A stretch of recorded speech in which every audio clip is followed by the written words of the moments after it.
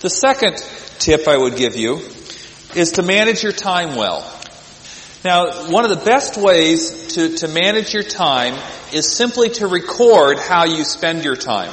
You can improve how you manage your time simply by recording how you spend it. Who wants to write down in your time log, last half hour, wasted time? You don't want to do that. You do. And so you can see how you spend your time and then evaluate it.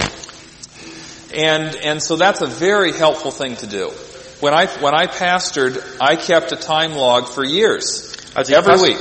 At the end of the week, I would total up my hours and what categories I was spending my time in and reflecting and asking God, is this the right way I need to be spending my time? Now, I only recorded my working time.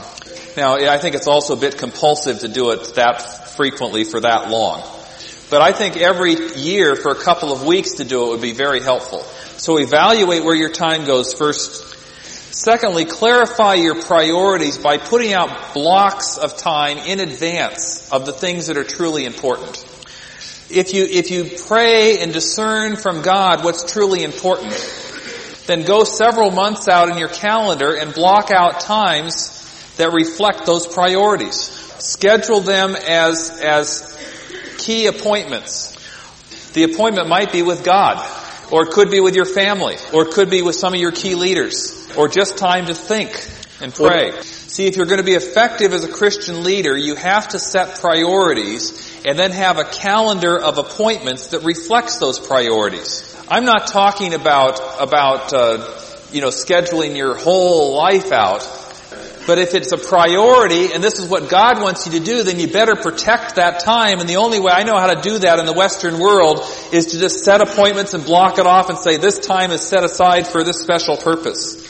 With my schedule and travel and other things that I do, I could fill up my whole time with either speaking engagements or with appointments with people. If I did that, I would not be doing what God wanted me to do. I also need time to be alone, to think, to pray, to study, to think through new things. So I work to set aside these kinds of times and keep them protected. And it's a battle. It's not easy. And I'm sure it's not easy for you. But we must do it if we're going to be effective. And if we're going to maintain our spiritual health and maintain our family relationships and all of that. All that sort of stuff affects what your best cycle would be. And as you think through your activities, just make sure that you focus on one thing at a time and try and focus on the most important thing first. And then no matter how much you get interrupted with other kinds of things, keep coming back to that most important thing. Okay, manage time well. Oh, you want a scripture verse on that? Ephesians 5:15 to 17.